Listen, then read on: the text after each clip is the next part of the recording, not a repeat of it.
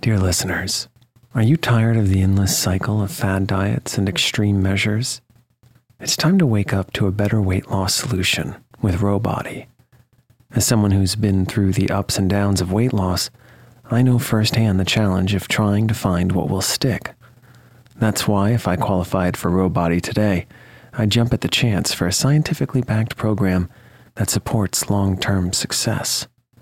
With Robody, you'll gain access to the most popular weight loss shots on the market, paired with personalized lifestyle changes.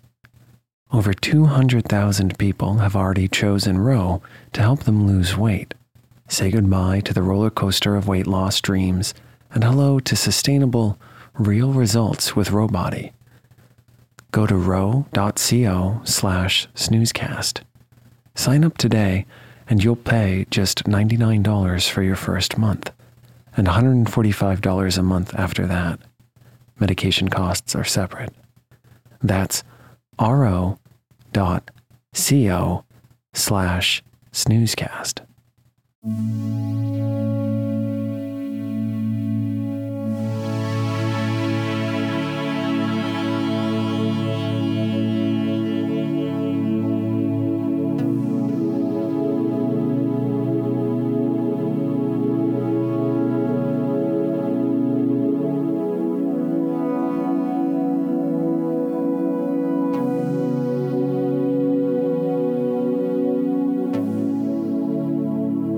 Welcome to Snoozecast, the podcast designed to help you fall asleep. Find us on snoozecast.com and follow us on Instagram @snoozecast to find behind-the-scenes content. If you enjoy our show, please write a review on the Apple Podcasts app. Also, share us with a friend. Be sure to check out our new series page on snoozecast.com. It contains all of our continuing stories in order so you can easily join in or find older episodes. Just go to snoozecast.com/series. If you'd like to get an email once a week with upcoming sleep stories and other news, subscribe to this newsletter at snoozecast.com. This episode is brought to you by our Patreon supporters and by the favorite rocks carried by sea otters. Tonight, we'll read the next part to our Magic Cloak series from the book Queen Zixie of Ix, or The Story of the Magic Cloak, a children's book written by L. Frank Baum and published in 1905. The Magic Cloak Episode 1 aired on November 11th, 2019. If you'd like to listen to the previous episode again, it aired on November 13th, 2020. The events of the book alternate between Noland and Ix, two neighboring regions to the land of Oz. Baum, who also wrote The Wizard of Oz, commented this was the best book he had written.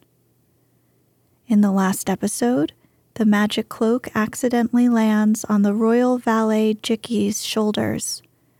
At the time, he is trying to carry much too many things on behalf of the demanding Aunt Rivette. He wishes he could have a half-dozen servants to help him complete all of his tasks. Then, he has the new and unexpected problem of having too much help at hand.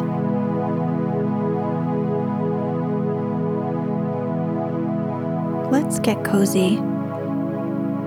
Close your eyes. Relax your body into the softness of your bed.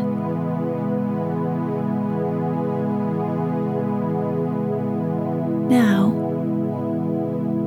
take a few deep breaths.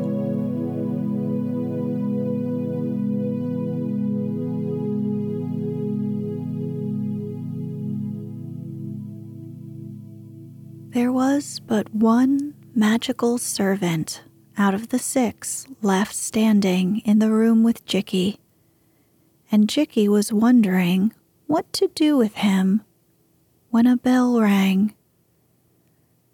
"That's the king's bell," said Jiki.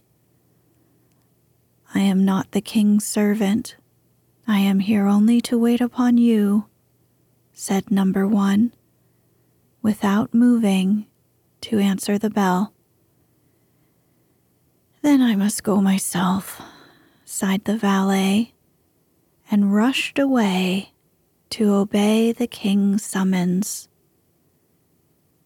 Scarcely had he disappeared when Tollydob, the Lord High General, entered the room and said in a gruff voice, "Where's Jicky? Where's that rascal Jicky go?"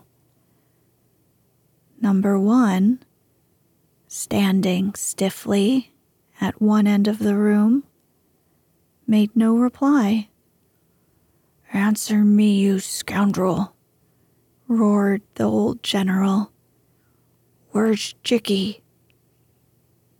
Still, number 1 stood silent, and this so enraged old Tollydob that he raised his cane and aimed a furious blow at the young man.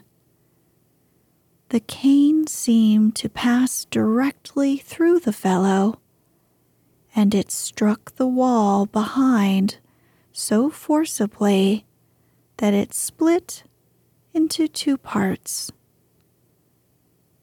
This amazed Tollydob.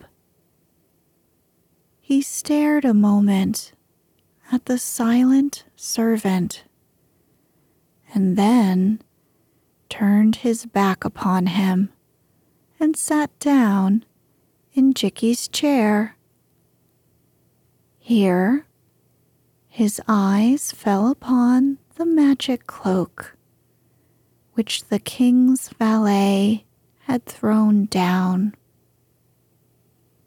Tollydob, attracted by the gorgeous coloring and soft texture of the garment, picked up the cloak and threw it over his shoulders, and then he walked to a mirror and began admiring his reflection.